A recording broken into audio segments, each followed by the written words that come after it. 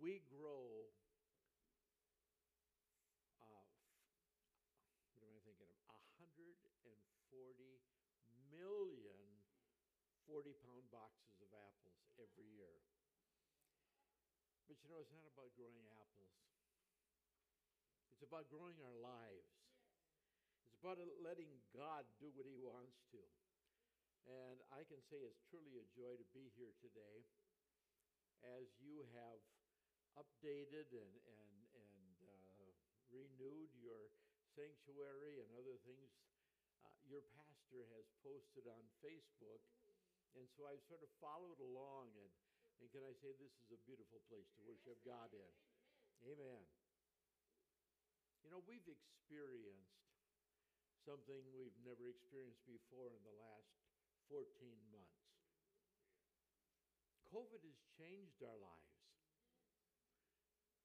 It has brought about mainly negative things. But you know, God is still in control. And I think we forget that sometimes. We don't have the answers. We don't have the power to change this situation, but we serve a God who does. In 1968, we went to the Congo in Africa as missionaries. And when we got there, they changed their assignment. We were going to start the youth program. But they said nobody is here available to reopen the Bible school, and we need to train pastors, and so you're it. And I always remember that and chuckle a little bit because, you know, as Bible school students, we sometimes were kind of brash and dumb, and we'd talk about what we're going to do, and, you know, some of our professors were not always the best. And so some of the students would say, one day, I'm going to teach here and do it right. And my thought was always this: I want to be in real ministry. I want to be a preacher. It's sort of like the little rabbit that went out to play. And he came out of his burrow and he looked both ways at the road there and ran across into the field on the other side. And when it was time to eat, his mother came out. And she said, "Hey, Junior, come here. It's time to eat." Now that's teaching. Now what is preaching? The mother came out and she said, "My son, come. It's time to eat." All right. Amen. We sometimes make a big difference between the two, but I thought it was kind of funny that God had that sense of humor after I said, "No, I want to be in real ministry. I want to preach." And I get to Africa and we're assigned the Bible school. You know, sometimes we're ignorant. We don't know how to do things. And I'd never been to Africa before. I'd never seen all the animals that I'd seen in the zoo out in the wild. And because we were in the jungle, in the rainforest, there weren't a lot of things that were available to us. Now, we could buy Pillsbury's best flour in 50-pound bags, and it had taken 2 years to get to us. And so when my wife baked bread, she would put one nylon leg inside the other, so it was double layer, put the flour in, and then sift it to get out all the weevils and bugs that had made their home and were eating on the flour. And we could buy sugar the same way. But it was one solid lump. And so you took a baseball bat and you beat it before you ever opened the bag so it would somewhat get, into little fine crystals. And the other thing you could buy where we were was Blue Band. You say, what's Blue Band? Well, I think at best you would call it margarine, at best. But we opened it up and spread it on as butter, cooked with it, did all that. And there was one other thing we had. We had Quaker Oats. Oh, okay. And it was good Quaker Oats because it came in a can like we used to get coffee, and you had to roll the band around it to get the lid off. And so it was sealed. It was good. But there wasn't much else available. So when we went shopping, it was get in your car and travel for 3 days from sun up. And when you're on the equator, it comes up about 6 in the morning. The sun goes down about 6 at night. And so it was only 400 miles, but 3 days, 12-hour days to get there. So we didn't go shopping very often. If we shopped once a week, it was 3 days to get there, a day to shop, and 3 days to get home. I would have accomplished nothing else. So ladies, think about this. We shop once every 6 months. And when we'd been there about 6 months, my wife said, hey, we need all of these things, and she had a nice list. And then I was repairing buildings because there had been a rebellion, and my predecessor had been killed by the rebels, and they had destroyed a lot of buildings. So I had a list of things that I wanted to get. And then we had a little dispensary, a little clinic, and they had a list of medicines they want. And so as I prepared to go, I had several of my African brothers say, hey, we'll go along with you because they too could shop and get things. However, I looked at those 3 lists and said, there isn't room for a passenger. And when I bought everything, including metal roofing, that was up on the roof rack with a few other things that could take the rain and the sun. But I had it from the back of that station wagon all the way to the windshield on the passenger side, and there was just place for me. Now, friends, that was my first mistake. You never travel alone when you're making a journey like that. If your car breaks down and you have to take 2 days to get somewhere to get parts or help and 2 days to get back, by the time you get back, it's not worth it. Why? Because the wheels will be gone, the seats will be gone, parts will be taken off the motor. Maybe they even cut pieces out of the body to make metal pots. I didn't know that. I'd never been there. So I went by myself. After a couple days of shopping, I headed home, and someone said, there's a shortcut. Now, it'll cut off about 4 hours of travel. I thought, that sounds good.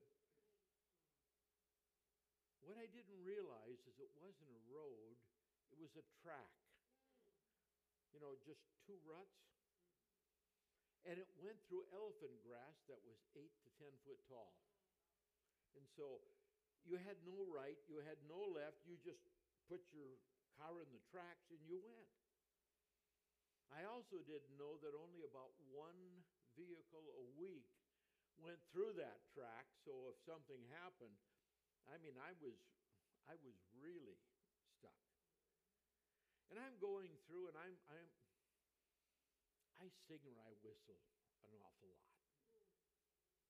The joy of the Lord is in here, and it's got to get out. Yes, amen, amen. And I'm going along, I don't know, I'm singing, whistling, whatever.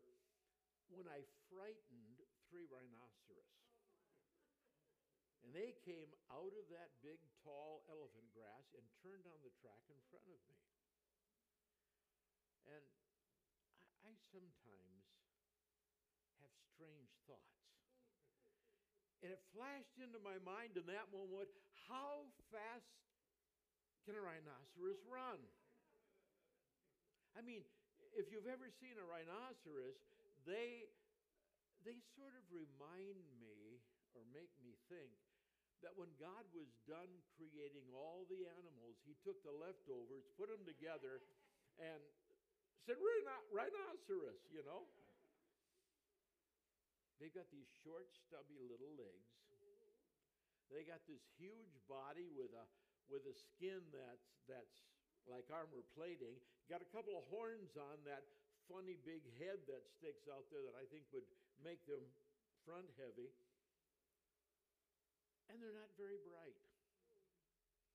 And so if they get angry, they charge, whatever it is. I mean, cars, trucks, even trains at times. Of course, they don't win that battle. And here are 3 of them running down the road in front of me. So I pulled up behind them. I began to honk the horn. I wanted to see how fast they could run. And I mean, I was having the time of my life playing cowboy to 3 rhinoceros. I never did find out how fast they could run. The track was so rough, I couldn't get much over 20 miles an hour. And they were slowly pulling away from me when all of a sudden, the biggest one, and you know, rhinoceroses weigh between 3 and 4 tons. The biggest one slams on the brakes, turns around, and looks at me and then charges. Now, what do you do when something that's twice as big as your vehicle, or heavy, is charging you? You can imagine them hitting the grill and it hitting the radiator, and then both of them hit the engine. And the first thought that popped into my mind as that thing started to charge was, what am I going to write home and tell people? I ruined my speed the light vehicle chasing rhinoceros. And you know, in that moment, because there was no other option, I began to pray. Oh, was I glad that I had gone to Bible college. I said, oh, magnificent Lord, sitting on your throne in glory with the angels singing around. No, you don't pray that way when you're in trouble. Now, that was a long time ago, 1968. I can tell you the prayer I prayed word for word. Dear Lord, stop that thing. I'll never chase another rhinoceros. And amazingly, it stopped about 10 feet in front of my car. And there it stood, trembling in rage, looking at me out of 2 little round eyes. And I sat there holding the steering wheel, trembling in fear, looking at that rhinoceros. And, you know, we stared at each other 30 minutes. Well, not really. It seemed that long.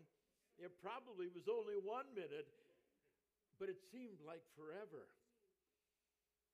And all of a sudden it dawned on me, prayer works. You stopped it. So I prayed again. I said, thank you, Lord, for stopping him. Now get him out of here. And with that, the rhinoceros turned around, saw the other 2 disappearing, and took off after them. And I have never chased another rhinoceros. You know, I learned a lesson that day. When my world is out of control and I don't have the knowledge or the power to change it, there's a God who can. And you know, I look at COVID and what's going on in our world today, and I don't have the power to change it. I don't have the wisdom. I don't know how to do it, but I serve a God who does. All right, that's right. Amen. I serve a God who knows. Yes. pastor told me when we talked on the phone, I'm doing a series entitled More Than Feeling, What True Love Really Is. And how appropriate that on this Mother's Day, I pick up that topic. You see, there's not much that can compare with a mother's love. And there's an interesting story in the Bible. And I think the scripture will be up here, but if you have your Bibles or your cell phone with your Bible on, in 2 Timothy chapter 1 and verse 5, Paul reminds Timothy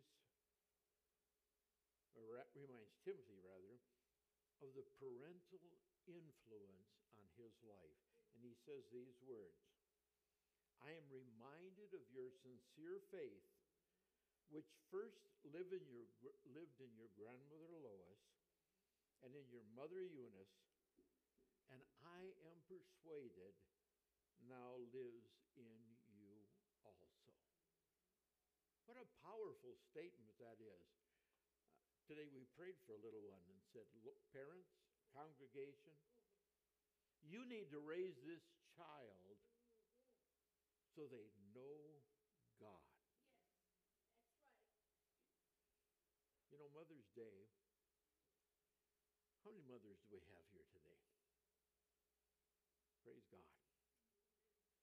You know, this is a healthy congregation. It's amazing how often you look out at the people and you see twice as many ladies as you do men. Hey, man, I'm glad you're here this morning, serving your God. But we're talking about mothers.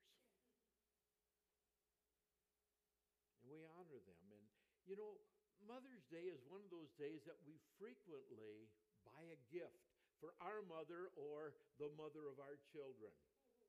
And I don't know how many of you men have already done that. If you haven't, you need to.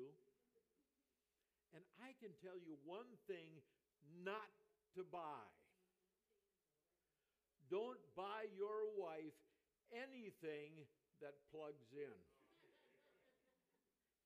You buy her something that plugs in, and immediately she thinks, there's a task that I have to do. You buy her something else, and it may not be the greatest, but it will be appreciated because you did that for her. You know, becoming a mother changes everything. Some of you can identify with this. Most mothers, first-time mothers, as soon as they come from the doctor and they know that they are pregnant, start wearing maternity clothes. But you know, when the second one comes along, you wear your regular clothes as long as you can until you have to wear maternity clothes. And when the third or fourth one comes along, you wear anything that fits because you don't have any money anymore to go out and buy new maternity clothes.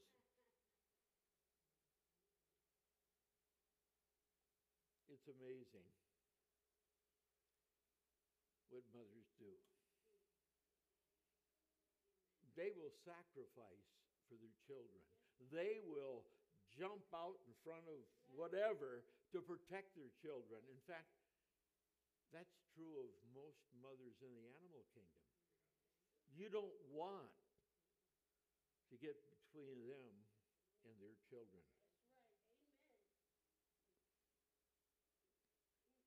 One day a man came home from work. And as he drove in the driveway, he notices there are his three little kids. And they're in their pajamas, and they're playing in the mud. And there are scattered toys around the lawn and even a couple in the driveway. And he looks and the car door is open. And then he looks and the front door to the house is open. And he thinks, what in the world is going on? And so he walks into the living room, and there's a lamp that's knocked over, and the TV is blaring on the cartoon channel. He goes to the family room, and it's a mess as well.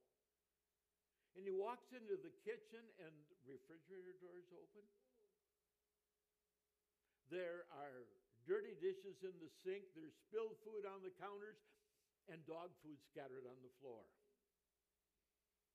And he thinks, what in the world happened here today?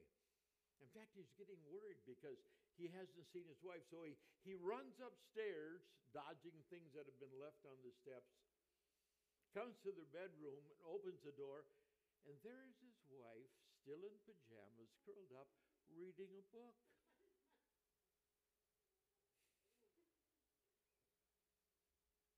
He looks at her and he said, what happened today? And her response was this: you know that every day when you come home from work, you ask me what in the world I do all day long. Yes, he said, I do. He said, well, today I didn't do it. Oh, mothers, your job never ends. You know, mothers are many things to their children. They teach us most of what we learn in those early years. And do you know, in the first 6 or 7 years, you put the values they're going to live by into your children. That's why the Catholic Church has often said, give me a child until he's 7 and he'll be a Catholic the rest of his life. My wife and I, before we got married, sat down and talked about what we valued and what we thought was the job of each of us in this relationship. And I said to my wife, to be the most important job on earth is raising children. And I know today sometimes with finances the way they are, this isn't possible. But I said, as long as we have children in the home, I want you to be in the home, a full-time mother. That my kids come home and mom is there. And it's amazing how often they would bring some of their friends who were latchkey kids because mom was there. There'd be cookies there. There'd be whatever they needed there. We downplay motherhood. For a woman to be successful, she has to go out and compete in the work world. But no, there is no greater job than being a mother. We've all heard the expression, it takes a village to raise a child. And today, sadly, that is all too true. You say, why did I say that? Because babysitters, nurseries, school teachers are bringing up our children. And often, they don't carry the same values, the biblical values that you and I value. Some of the things our small children are learning today in that village is they learn the world's morality. If it feels right, it is right. No.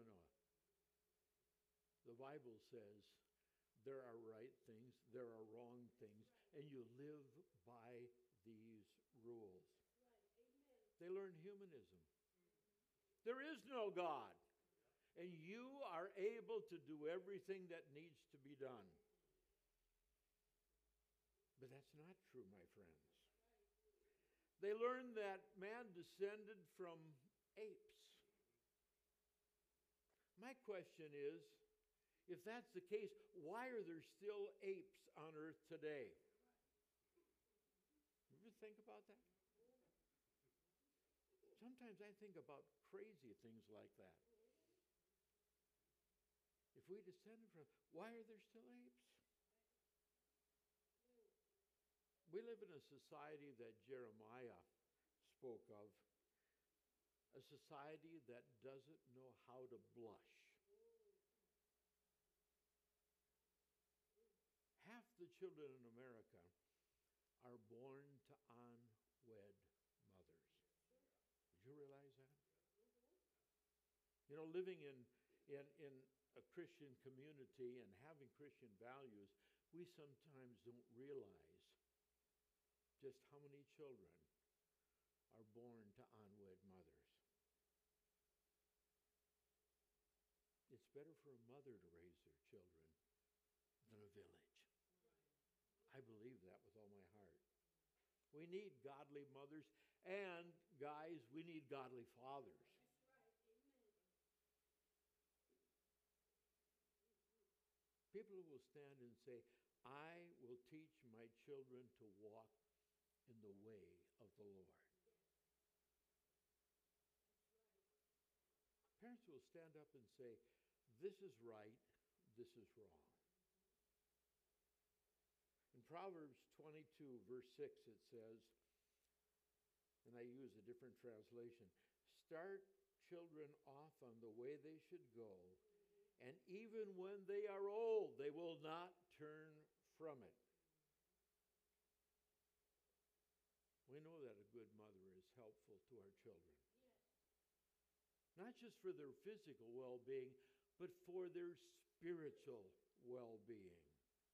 In 2 Timothy, as we read earlier, Paul says, I remind you of I'm reminded of your sincere faith, which first lived in your grandmother Lois and in your mother Eunice, and I am persuaded now lives in you also. Timothy had sincere faith. But it was because of his grandmother and because of his mother. A godly mother will be the first to introduce her children to God. Right. Amen. Unfortunately, we men don't always do our part. Today's a special day, and we honor our mothers because, you know, they prepared food for us. They made a house a home. Yes. They bandaged our wounds. Yes. They consoled us when we were disappointed. They cheered us on when we were successful. That's right. Amen. And most importantly, they instructed us about how to live a godly life. Yes. It takes work to be a good mother. I'm reminded of the dad who sat down with a wedding album with his 4-year-old daughter. And he went through the pictures and he explained things. And when he was done, he sort of flipped it back to that page that had the whole wedding party there. And he said to his little daughter, do you have any questions? And she pointed to it and says, Dad, is that the day Mom came to work for us? Oh, mothers, we're reminded of how important you are. And you know, there are 3 things that we have to base our parenting on, our motherhood on. First, a mother's faith must be based on the Word of God. Right. That's right. If it's not based on the Word of God, it's not truth. And so that's an important thing. Paul, during his missionary journey, his first one, stopped at Lystra, where Timothy grew up. And when he's there, he heals the crippled man. The Jewish opponents stoned him and dragged him out of the city for dead. Those who had come to believe laid hands upon him and prayed, and God raised him up. And then he preached in the area, and he appointed elders to lead the church. Now he meets Timothy on his second missionary tour. And it says in Acts chapter 16, beginning at verse 1, Paul came to Derbe and then to Lystra, where the disciple named Timothy lived, whose mother was Jewish and a believer, but whose father was Greek. The believers at Lystra and Iconium spoke well of him. Paul wanted to take him along on the journey, so he circumcised him because of the Jews who lived in that area, for they all knew that his father was Greek. As they traveled from town to town, they delivered the decisions reached by the apostles and elders in Jerusalem for the people to obey, so that churches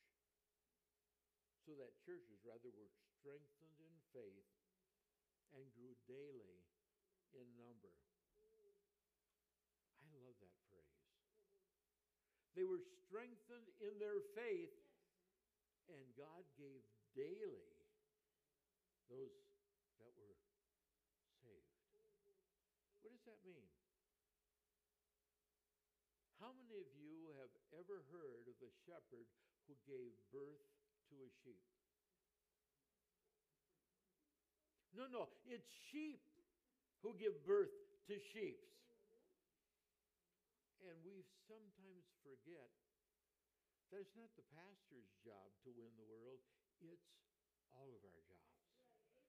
Wherever we are, every day we are to be sharing the good news of Jesus Christ. He says, your mother and your grandmother knew the word and raised you in that way. His father was a Greek. What does that imply? Mother was a believer, but it says his father was a Greek. I think that tells us that Timothy's father was not a believer. He had doubts about Jesus Christ. If you look at verse 1 in the scripture we just read, it says, whose mother was Jewish and a believer, but whose father was Greek. And then in verse 3 he says, Paul wanted to take him along on the journey, so he circumcised him because of the Jews who lived in the area, for they all knew that his father was a Greek. I'm absolutely amazed as I have spent so many years ministering and pastoring and at how little influence fathers have on their children. And that's a tragedy. Like I say, I'm just amazed that I think we have almost as many men as we do women here. This is a healthy church. But I'm wondering if it's more than just coming to church for you men. We've got a fine young man in our church, but he's into soccer. And we live 135 miles from Seattle. We're over the Cascade Mountains in central Washington. And the father has season tickets to the Seattle Sounders soccer team because he loves soccer. And his oldest child is a boy that is very gifted in soccer. And so every Sunday there's a Sounders game, they're not there. And every time there's a tournament, and today we don't think anything of schools having tournaments and games on Sunday. I don't know about you, but when I was pastoring in those first years, the schools didn't have anything on Wednesday because that was church night, let alone Sunday. But they never miss a soccer practice. They never miss a soccer match. They never miss going to the Sounders games. And what is that dad telling his children? That soccer is more important than going to the house of God. Well, they don't say it, but their actions speak louder than words.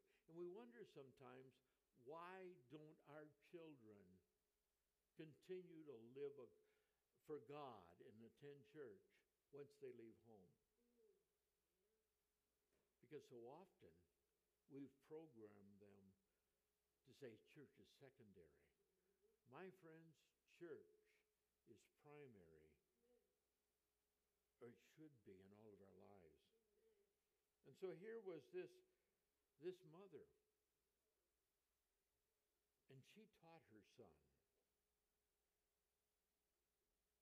It tells us in 2 Timothy 3:15, and how from infancy you have known the Holy Scriptures, which are able to make you wise for salvation through faith in Christ Jesus. Who did it? His mother and his grandmother, who based their life on the living Word of God. A mother's faith must be based on the Word. And secondly, a mother's faith must be lived out to make a real impact. In the Greco-Roman culture, a mother was responsible for a child until they reached the age of 7. And in Acts chapter 16 and verse 2, it says, the believers at Lystra and Iconium spoke well of him, speaking of Timothy. What a joy when your child imitates your faith. Amen.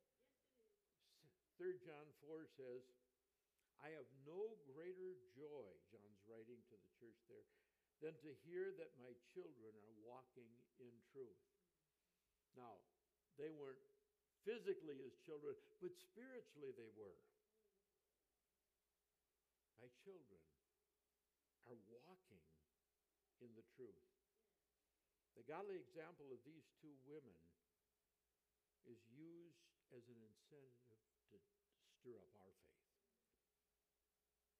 Timothy was a third-generation Christian. And you know, the tragedy is so often, by the third generation, we really aren't instilling faith in our children. Often the children serve God, but the grandchildren don't. And I hear again and again as I have a Sunday night service for seniors. Again and again, prayer requests are, pray for my grandchildren. They're away from God. They're on drugs. They're in jail. And I'm saying, where did we fail? You people are saints of God. You know how to pray. But where did you fail? Timothy's mother didn't. His grandmother didn't. Proverbs 22:6 says, train up a child in the way he should go, and when he is old, he will not turn from it. And in Ephesians chapter 6, verses 1 and verse 4 say, children, obey your parents in the Lord. And then it goes on to say in verse 4, do not exasperate your children. Instead, bring them up in the training and instruction of the Lord. So a mother's faith must be, first of all, based on the Word. And secondly, it must be lived out to make a real impact. That's right. It's not the words we say, it's the life that we live that shapes our children. Amen. And then there's a third point, and I'll close with this. A mother's faith is a lifelong task. Yes, it is. Yes, it is. Yes. I don't know about you, but one of the greatest compliments I think I've ever been paid is when my granddaughter a couple of years ago was getting married. And And she said to her folks one day, I hope that Chris, who she was marrying, will treat me the way my grandfather treats my grandmother. As some of you may know, my wife passed away just 6 weeks ago. But for 13 years before that, she had dementia. And as it progressed, she was able to do less and less, or remember less and less. In the last couple of years, she didn't know the names of any of her children. She just knew my name.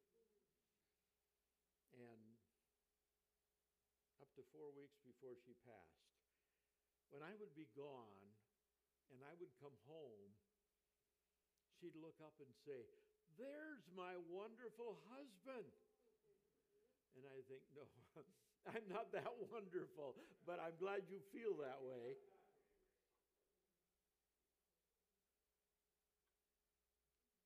But my granddaughter said, if Chris treats me like my grandpa treats my grandpa, I thought, that's one of the greatest compliments I have ever been paid. Mary Wettengale was a dear saint who came to our Sunday night services. She lived just across the street in a nursing home. And at 102, her health started to decline, and she couldn't come out anymore. And finally, the children called me, and they said, "Grandma's mom is about to die. Could you come and pray?" And so I came, and she was unconscious. She would pass away the next day.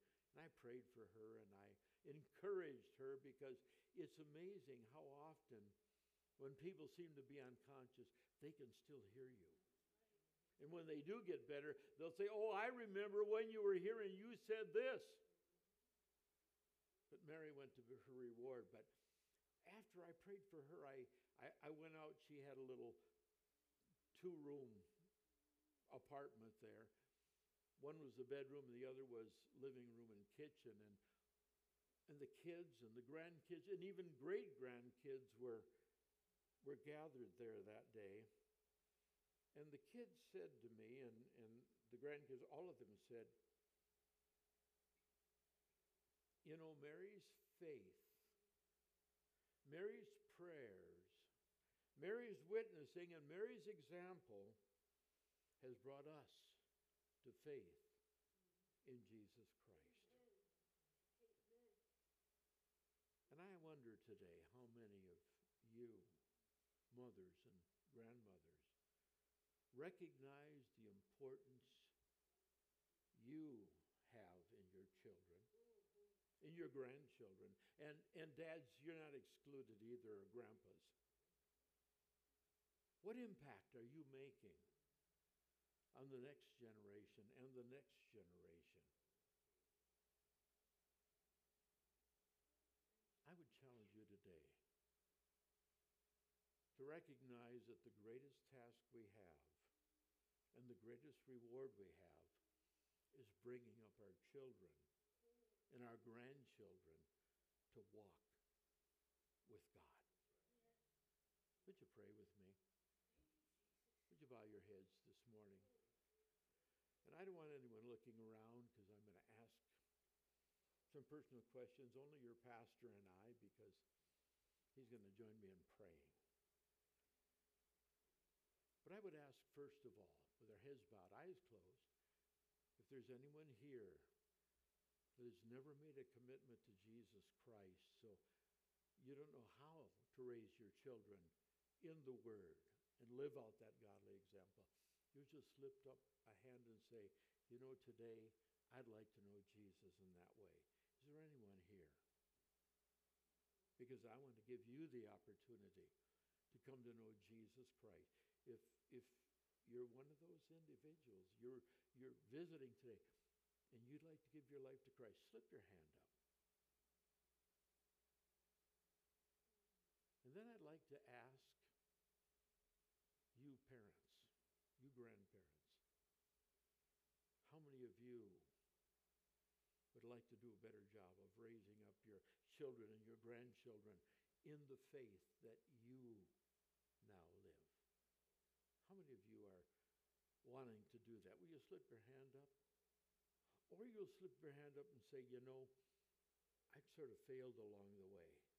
And today, I want to recommit myself to living out and speaking out the faith I have in Jesus Christ. Heavenly Father, I thank you for the hands that were raised to say, I want to be that kind of a parent or a grandparent as Lois and Eunice were. I want to live the life and speak the truth from your word that transforms the life of my children and my grandchildren. And that, Lord, that testimony lives on. It doesn't die with me. My children don't go astray because I've set the example. I've lived the faith. I've shared the good news.